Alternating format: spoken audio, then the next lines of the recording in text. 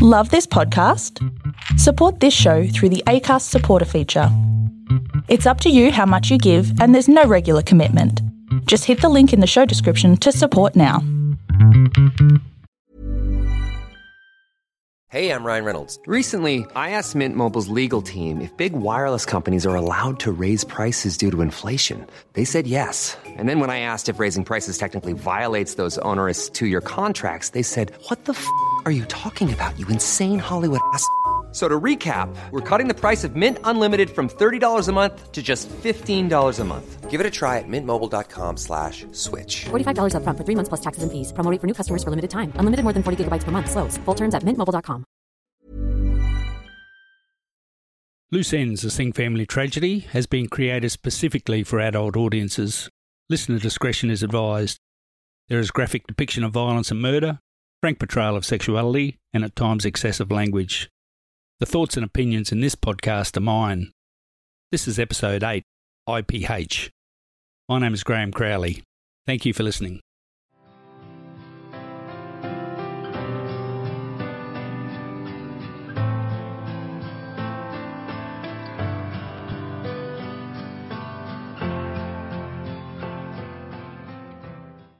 Welcome to episode 8, IPH, Intimate Partner Homicide. Criminologist Shannon has been listening to the podcast. We started corresponding and then started talking. I was interested in what she had to say. She has strong opinions regarding Max Seeker.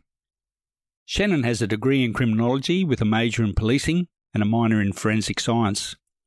She spent time during her undergraduate degree in laboratories gaining first-hand forensic experience with blood pattern analysis, fingerprint analysis, forensic DNA analysis, crime scene analysis, etc. She is currently researching criminology at a master's level with a key focus on domestic violence and homicide. She is studying toward becoming an academic. Shannon has been working with offenders for some time now within Queensland Corrective Services. She has served as a parole officer and a plainclothes surveillance officer. Shannon currently works in a correctional facility and is regularly exposed to offenders with a range of complexities and offending backgrounds. Shannon, how are you? Well, thanks, Graham. And yourself? I'm well, thanks. Good to talk to you again. And thank you for having me. I'm honoured to be here. Looking forward to what you have to tell us today, Shannon, all about domestic violence with your background in criminology and forensic science and policing. Perhaps we can start with the Duluth wheel. I hadn't heard of that before you mentioned it to me in one of our discussions. So I'm interested in hearing what you can tell us about it.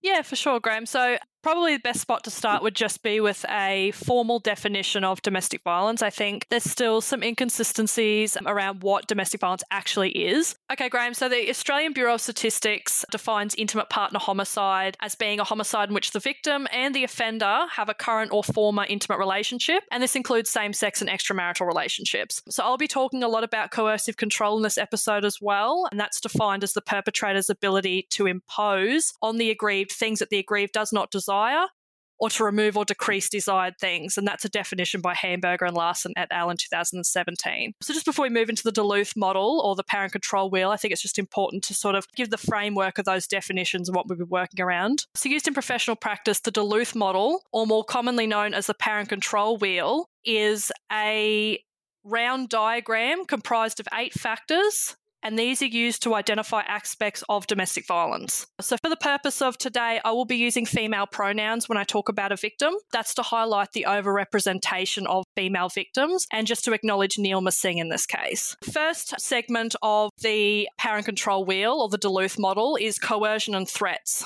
So this might look like threats of suicide, making a victim drop formal charges, or threatening to hurt the victim or someone she loves.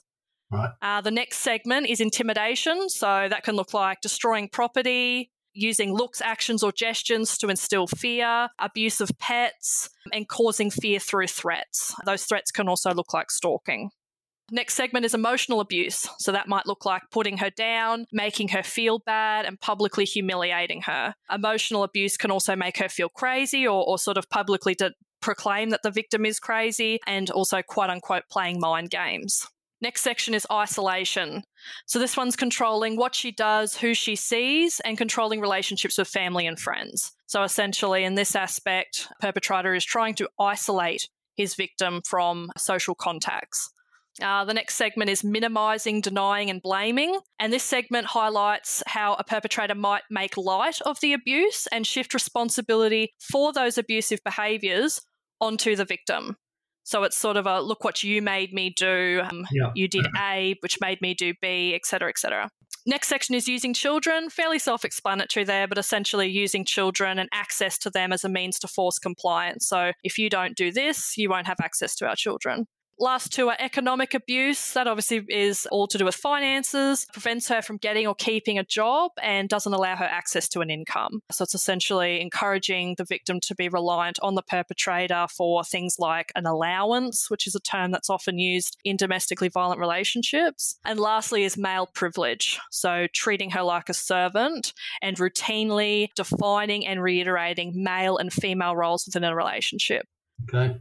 I would ascertain that many of these feature prominently in this case. So if we go through and analyse these one by one in a checklist type format, firstly, you have coercion and threats. So if we look at that in relation to this case, we know that Max reported to Neelma that he had a brain tumour in the months preceding the murders. I maintain that this was used to coercively control Neelma's autonomy in the situation and basically to sway her decision to leave the relationship. We know that she was building up to a separation at that time or was thinking about separating from Max. And I believe that the brain tumour facade was used to elicit sympathy and essentially guilt trip Neelma into a reconciliation. Right. So I would argue that Max in this situation preyed upon Neelma's personality. I think she's fairly well regarded as being a very loving sort of person. And I think that that factor of her personality, that feature of her personality has been used to Max's advantage in this situation. Another facet that interested me was the threat of suicide. I know that that's been touched upon a fair bit sort of in the trial and also touched upon previously here. It was heard in a recorded conversation between Max and Neelma where he made these statements to her, and according to police reports, he stated that he planned to drive off Mount Nebo and that he had chosen a day to do this. Threats of suicide they do feature very prominently in these cases. And again, it is a way to elicit compliance and to play to a victim's sympathy and empathetic nature. And for parent control. Absolutely, absolutely. Both the suicide threats and the brain tumour facade happened around the time that Neelma attempted to leave the relationship and cut contact with Max Seeker, which I feel is quite clearly linked to the motive around that. So next segment of the parent control wheel we'll be ticking off is intimidation. I maintain that this also featured in this relationship. For instance, Max telling Neelma about his experience with listening devices or bugging, his experience with hacking computers. I think Max has been described as a computer whiz. So I think that he did sort of play to that a little bit in his relationship with Neelma. In police reports, it was stated that Neelma had discussed with a few people that Max was very competent at hacking computers. And I believe this was used as a bit of an intimidation means. It was used to sort of just remind Neelma, look, this is what I'm capable of. And just to sort of remind her, I believe, that he was checking in on her. Another interesting one that's ticked off with the intimidation side of the parent control wheel is destroying of property. Interestingly, and according to Shirley Singh's police report, a rock was thrown through the sliding glass door on Kunal's 18th birthday of the home, obviously at the family shed and in which Neelma resided. This allegedly caused fairly extensive damage to a glass panel.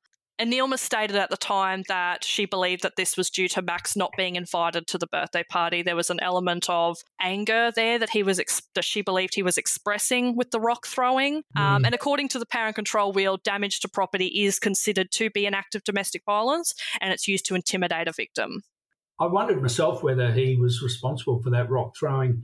I noticed when they reported to the police, no one nominated him as a suspect. And if that was the case, I don't know why. I did notice that as well. I did notice that his name wasn't sort of put out there as and not sort of formally identified. I can't help but wonder, though, if this was, again, playing into what Max wanted, an intimidation. Sure. If they were concerned, hell, we've just had a rock thrown through our window at a birthday party. What's the next step? I wouldn't be surprised if that may have played into why his name wasn't nominated. And look, there's definitely a chance it wasn't Max. Certainly. You or I weren't there to see it. There's no CCTV footage of that happening.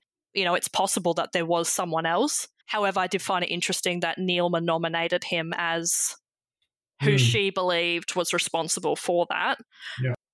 And just while we're talking about intimidation, Graham, I think it's really important to touch on the documented stalking in this case. Sifting through all the material, I have been blown away by how pronounced the stalking is in this case. It is really one of the key features of their relationship was Max's consistent stalking and monitoring, or surveillance is another term you could use, of Neelma. Yeah.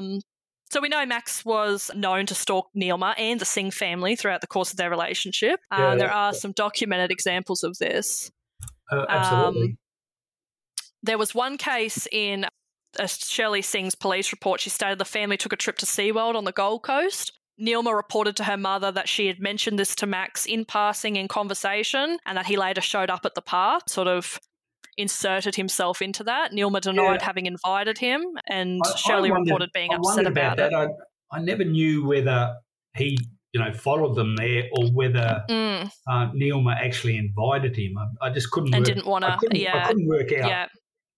Again, another one that's a grey area. I mean, I guess you could sort of argue that, perhaps she did invite him and due to the family dynamics didn't want to own that in front of her family. Yeah. Alternatively, there's another instance where, again, same police report, allegedly Max showed up outside the bank on a day when Neelma and Shirley were running some errands and happened to visit the branch. Allegedly, Max Seeker was standing right outside and waved to them. Okay. Shirley reported being very uncomfortable and unnerved by the incident. And we know that he was routinely seen to drive his car slowly past their house. Max actually, allegedly, according to the police report, self-reported following the family, but stated he did this for their protection. So he did take some of the onus. He did wear some of that and admit to it, I suppose, but definitely put his own spin on it. I don't think the Singh family, were seeking protection per se, or certainly not to the extent where they required Max Seeker to be following them in various vehicles. One other, and the last one I'll touch on for the intimidation side of the power and control wheel, is just Max's often knowing Neelma's whereabouts. Valentine's Day 2003, obviously in the short months preceding. More than just coincidence. Yes, certainly. And I think we see actually a bit of an escalation of that, which I will talk about later. When you see that escalation, it is usually preceding a homicide. But on Valentine's Day 2003, allegedly Max asked Neelma where she'd been on this day. And due to the fact they'd recently separated, Neelma actually lied to him and stated that she'd been with Amit on this day. So Max knew this was a lie, told her she'd been home all day, which she had actually in fact been home all day, and Neelma stated that Max told her he'd watched her house until 10 p.m. on that date. So some fairly alarming stalking here, and especially I think as we draw closer to the homicide, as we draw closer to April 2003, I think we definitely see an escalation in those stalking behaviours, certainly documented by family, friends, and by Neelma herself. So moving on to the next facet of the parent control. Before we go, Max seems to tick a fair few of those boxes. He's ticking a lot of the boxes, yeah. Does the Duluth Wheel talks about parent control, does it also actually talk about physical violence? Or is that it certainly does, yes. It talks about physical violence, sexual violence, parent control, coercive control. I think it's important to note that domestic violence, you can actually have a homicide, an intimate partner homicide, and a very violent one at that, in the absence of preceding violent indicators. So even if we were to suggest that Max, to the exclusionary of all other facets and factors of this case, had never displayed any violent tendencies, he could still certainly match all 7 or 8 of the facets of the parent control wheel and still absolutely be a viable suspect or a viable perpetrator. Okay. If I were to sit here and in a non-bias, not having any connection or previous affiliation to this case, and certainly not going into this with any desire to, prove guilt or innocence one way or the other, I could find Max to comfortably fit 7 of the 8 facets of the parent control wheel. The only one, correct. The only one cannot possibly make either of them fit is the use of children, because we know that they don't share children. So that makes that facet null and void. All right. However, the other 7 do fit, yeah. Sure. Emotional abuse is something that does stand out again very prominently, such as the previous two. There was a consistent textbook evidence of emotional abuse in this case. Quite alarming. It was very outstanding, quite marked in the way that it was demonstrated. According to Shirley, Neilma had described Max as possessive and hard to get rid of. We can't verify whether or not that statement was made, but I would agree entirely with Neilma's sentiment had that been said. Max certainly did display traits of possessiveness, and it did appear difficult for Neilma to remove him from her life in those months preceding the triple homicide. One of the key features in this case for me, Graham, is humiliation. And this is reflected on the parent control wheel as an act of emotional abuse. And the way in which that's perpetrated is in those nude photographs of Neilma Singh circulated in 2003. As we know and as we've discussed, these were sent by email to the Singhs' friends and family, including ex-boyfriends, also allegedly received these photos. Amit being one of those, and we know that he was a prevalent love interest in Neilma's life. So it might be stated that the photos were emailed to very specific people with an agenda in mind. Neilma reported to her family that she believed Max had sent the photos. This is documented in a number of police reports that she had stated quite explicitly that she believed the photos had been sent by Max.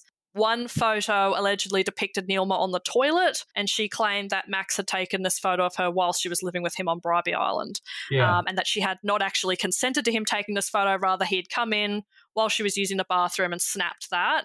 I believe it's quite clear that Neilma's culture was a very prevalent factor in her life. Her reputation would have been important to her. These photos ultimately humiliated her in a very, very public way, and he used that platform to denigrate her reputation. So I believe that this was used to tarnish her reputation and ultimately make her, quote unquote, unsuitable wife material in her community. You mean this for really, anyone else?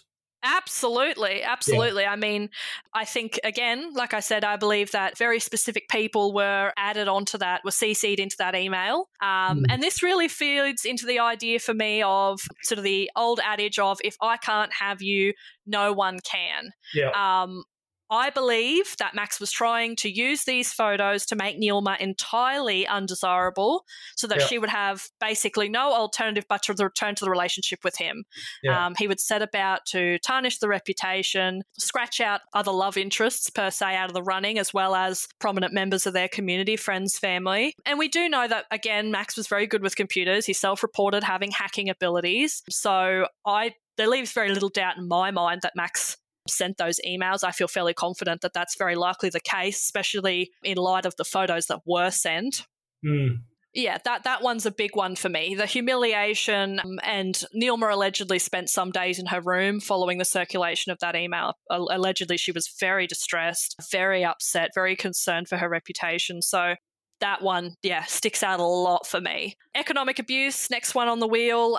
I would suggest that economic abuse did feature in this case. I would suggest that it was associated with Neilma's termination of her role at Emirates under the guise that Max would help her find employment with Qantas if she returned to Australia. And we both know this didn't happen, and that Neilma did attempt to return to Emirates but was unsuccessful. I think that return to Emirates is indicative for me that she likely had some will, some interest in remaining in that job and pursuing that career. And we do know that she remained unemployed up until the time of her death. I would suggest that Max may have coerced Neilma into quitting her job with Emirates. And because it is evident to me that she wanted this job, we know she tried to return to it. We know that it was described at some points as a dream career, quote unquote. And without employment, Max can maintain his control and keep tabs on Neilma's whereabouts, which is not really possible with her living and working internationally. It also ensures, I suppose, that Neilma's not associating with anyone Max does not know or approve of, which would have been the case had she maintained her employment. And yes, I believe economic abuse may have been a factor. I'm not going to say it features as prominently because it doesn't, in my opinion, but I do believe that this facet of the relationship and this point in the relationship could be deemed to be economic abuse, as per the Duluth model's definition around that. Right. We got isolation, another big one. This one's another key player for me. Max using Neilma's phone. Everyone knows therapy is great for solving problems, but getting therapy has its own problems too, like finding the right therapist, fitting into their schedule, and of course, the cost. Well, BetterHelp can solve those problems. It's totally online and built around your schedule. It's surprisingly affordable too. Connect with a credentialed therapist by phone, video, or online chat, all from the comfort of your home. Visit BetterHelp.com to learn more and save 10% on your first month. That's BetterHelp, H-E-L-P. He was reported to answer on her behalf at times, read her text messages, hack into her emails. This essentially removes a victim's autonomy and her ability to have a voice. So by doing this, Max was essentially ensuring that Neelma had no safe space for discussion or social connection that was not entirely marked and controlled by him.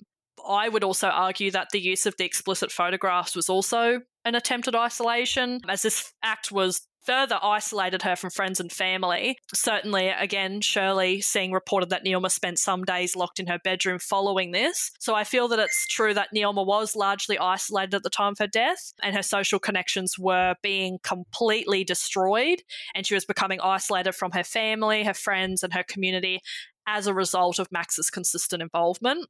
Yeah.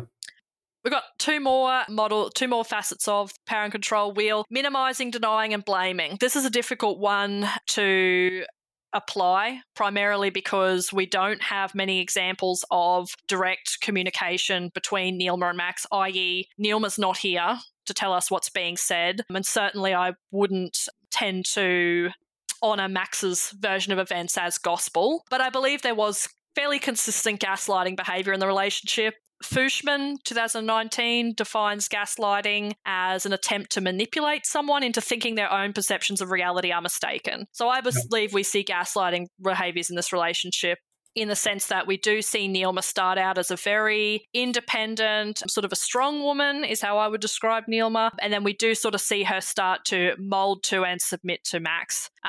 Generally speaking, that's not possible in the absence of gaslighting. Lastly, the last facet of the power and control wheel is male privilege. This one does feature, I believe, in this case. I believe Max certainly maintained a relationship with Neelma where he was, for lack of a better word, calling the shots. He's telling her who she can talk to. He's removing her autonomy over decisions with employment, i.e. referring back to the incident with Emirates. He's maintaining complete control over her movements and her whereabouts. And we know he even goes so far as to monitor her phone calls, emails, and text messages. So for me, this reeks of male privilege. Max essentially believes he has the right to govern Neelma in this way, in his way. And this is hugely indicative of a power play in this relationship. So we certainly don't see evidence of Neelma stalking Max or monitoring his movements or stalking his family, dictating who he can and cannot engage with socially. And that's hugely demonstrative of the dynamic within this relationship. And what we see is an inequality of power, with Max maintaining that upper hand at all times and Neelma essentially being forced to submit to his will. So Graham, I believe Max meets 7 out of the possible 8 factors on the power and control wheel. The only factor that I've not touched on and can't identify is the use of children to control and coerce. That's a lot of boxes. It is a lot of boxes. If we use the power and control wheel as a checklist, which generally speaking in the field we do, Max is certainly meeting a lot of those boxes, with the only box he's not meeting being, like I said, children, use of children, and only because that's not relevant in this case. But I do find it alarming that all other 7 factors were very prevalent and very demonstrated throughout the relationship. You mentioned there was no evidence of physical violence or assault. Have you experienced with cases where you have these 7 out of the 8 boxes ticked, but they're not assaulting the partner? Is that usual or is that unusual? Criminologically speaking, we have something called the dark figure of crime, which essentially touches on crimes that remain unreported or offences that remain unreported. It's very, very, very common in domestically violent relationships for the aggrieved to be consistently and routinely subject to physical violence and not be reporting that physical violence. I don't think that was the case here. I don't think there was any evidence that he ever assaulted Neelma that I'm aware of. Certainly not that we've been made explicitly aware of. However, there are definitely cases where the aggrieved, the aggrieved being obviously the person who's subjected to the domestic violence, is not actively reporting physical assaults. That includes sexual assaults, purely for fear of retaliation. I do believe there was some fear building in this case. I do believe that Nirmal was becoming quite concerned with some of Max's behaviour. I think there was an element of building nervousness, and I think that had he have physically assaulted her, I'm not sure that would have been reported to police. Right. Like I said, it does feature in some cases. It's not always the way. It certainly can be the way. Especially if you have a victim who's fearful of their perpetrator. And I believe Nirmal had every right to be fearful of Max given the behaviours that he was displaying. Certainly his stalking behaviours. It would be very difficult for her to, for instance, go down to the police station and make a police report or just show injuries without that being identified by Max, given what close tabs he was keeping on her. I think there would have been probably some harsh consequences and some retribution had she have chosen to do that. Okay. Can we talk about the forensic evidence at the crime scene? Yeah, certainly. I think it was a very disorganised crime scene. I would definitely agree with Anne McMahon's statement that she believed that the crime scene was very disorganised. I certainly agree with that. I certainly agree with that when, in light of the crime scene photos, having seen all that linen and the pillows, the blankets piled up next to the spa bath like that, it certainly speaks of a disorganised crime scene. In other words, unplanned. Correct, very much so. Had we been dealing with someone who was perhaps a little bit more forensically aware or someone who was a little bit more on the ball, so to speak, you would probably see someone removing items like that from the crime scene. Destroying of evidence, burning, destroying with bleach. We do know bleach was used in this case, but it certainly didn't seem to be used to sort of destroy or to tarnish the linen that was available at the crime scene in that spa bar, next to the spa bath. Didn't he use the bleach and putting the material in the spa to destroy evidence? Isn't that? Yeah, correct. But we have obviously a fairly large wealth of evidence in the sense that we have all those blankets and pillows. One thing we know, one of the founding ideologies of forensic science is that every contact leaves a trace. It's something that it's fairly well known. Yeah. It's yes, very common. So I think if you sort of were, and there is obviously an overwhelming absence of forensic evidence in this case. I 100% acknowledge that. I definitely think very highly of the power.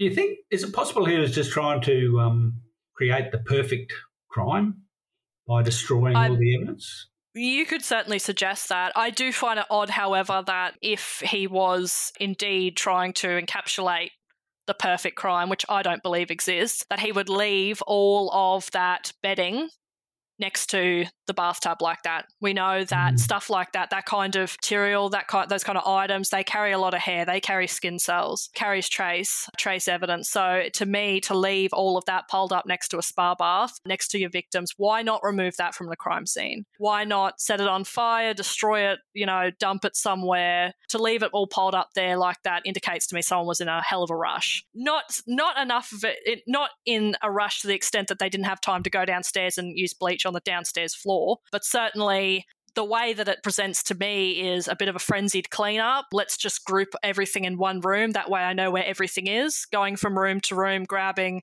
pillows, grabbing, fitted sheets, duvets, and putting them all in that bathroom with those victims so that everything is contained. I think, there's a lot of anxiety, you've just committed triple homicide. If we're suggesting that Max is responsible, or certainly, if we sort of use Max as the perpetrator in this scenario. He was convicted of it. Correct. He has been convicted. But I think there's certainly some controversy, certainly that I'm aware of, public forums as to whether or not he is actually guilty or innocent. A lot of people largely protest Max's innocence. But if we, of course, use him as the perpetrator, which I believe that he is, and I believe that the evidence does speak to that. He knew that Shirley and VJ were in Fiji, so I believe there was a little bit of relaxation in the sense that he knew he could go about cleaning. He knew that he could go and source bleach. He knew where to find that. He knew sort of where, who slept where and where this is, where that is, and that's evidenced, I believe. It certainly doesn't speak to the bucket that was found. I really don't know how to explain that. I don't think a lot of people know how to explain that other than to say that it was bought with him, which doesn't really explain to me some facets of the case. It looks to me more like that he's shown up to see Neelma. I believe that they've possibly engaged in consensual sexual relations. I would assume that may explain why Neelma was found in the state of undress that she was found in. I certainly don't agree with the theory that this was a sexually motivated offence. A sexually motivated offence would indicate that the perpetrator committed this act for the purpose of gaining sexual gratification. I don't believe that's evidenced here. And I certainly believe when it comes to profiling a crime scene and profiling an offender, you can certainly have what we call a confirmation bias, which is where you try and make something fit. The only facet of this case that fits a sexually motivated offending was Neelma's state of undress. However, you could argue that she was in the middle of getting dressed when she was attacked, or that she was... Just on that, Shannon, one of the things that concerns me is that her tracksuit pants were found in the master bedroom. Her tracksuit top was found in the spa, along with one sock. Her panties was found wrapped in a blanket in the spa, and the other sock was found in Cornell's room. And to me, that I struggle with that. I'm concerned with the location of those clothes. I agree. I agree that it is something that is difficult to explain away. And I agree that the sort of scattering of items throughout the house is it's unusual, I think. I don't think that's something that you'd often see. I still believe that there still was some element of a frenzied sort of running from room to room, grabbing things. It has happened. It has been evidenced in other crime scenes before where you have an offender who is trying to stage a crime scene or who is trying to engage in a hurried cleanup, who is essentially dropping things. Bearing in mind, there's a lot of adrenaline, there's a sense of anxiety that often accompanies something like this. You've just had a triple homicide. You live in a fairly well-populated neighbourhood. A perpetrator would need to be mindful of that. And there probably is an element of sort of rustling around the house, grabbing at things. It's difficult to say that spread out or that spreading of the clothing necessarily fits that narrative. However, in my mind, it could be a sensical explanation as to why we have something here, something there. Certainly with the panties wrapped up, her underwear wrapped up in a blanket, that would sort of speak to me as something's on the bed, everything's scooped up at once, tossed into the bathroom. That's how I conceptualise that happening, Yeah. I feel Max Seeker has definitely got the personality to commit this crime, without question. I just have some concerns with the physical evidence. There's no DNA. There's people saying that he was home on the Monday night. There's just some evidence that just doesn't stack up. On the one hand, yes, he's more than capable of doing this and ticks all those boxes in the Duluth thing. So where is the DNA? Where is the physical evidence to support it? The only thing I think that might somewhat played a role here is the use of the spa. Shannon, thanks for your thoughts and comments today. Been very helpful, very enlightening, and appreciate your time. Thanks very much, Graham. Thank you again. Thank you. Bye-bye. Bye. I thought I would take this opportunity to review the evidence for and against Max Seeker. Not every little detail, just the big-ticket items presented by both the Crown and the defence. Evidence that tends to implicate Max Seeker or exculpate him. For instance, the time Max Seeker arrived at the crime scene on the Tuesday afternoon does not prove guilt or innocence. So that and similar points I will not discuss. Personally, I am so conflicted by this case. I am old school and like to follow the evidence. You have just heard from Shannon. Her opinion is that Max Seeker is a classic domestic violence offender, as per her explanation of the Duluth wheel. But like so many other things in this case, it is circumstantial. It is not proof he killed the children. From my reading of the evidence, Max Seeker certainly ticks a lot of the Duluth wheel boxes. But not all of them, and not the main one. Actual physical violence. I have not found any evidence of actual physical violence by Max Seeker toward women, and I would have expected to. A history of physical violence or abuse towards a string of partners, more than just power and control. Or was it the case he could not control Neelma, and he just lost it. From my own personal experience, actual physical violence or threats of actual physical violence are an integral part of the majority of domestic violence incidents, and they are absent from this case. In essence, Max Seeker went from 0 to 100, or in this case, 0 to 300, in one instance, where 0 is no physical violence and 300 is 3 brutal murders. I find the Sunday night one ring, the alarm not being armed, and the cessation of all communication by the deceased on the Monday compelling. On that same note, the cessation of communication does not necessarily mean death, but certainly means at least incapacitation. On the other side of that coin, the previously unheard of evidence of Max Seeker being home on the Sunday night I also find compelling. The time of death of the victims I find particularly perplexing. Time of death is absolutely central and crucial to this case, as it is with most circumstantial cases. In 2006, Queensland Police were of the opinion the bodies had been in the spa around 12 hours. 2 years later, this changed to 36 plus hours. There is no evidence of how this change occurred. There is evidence of why the change occurred, because this was the only window available to Max Seeker.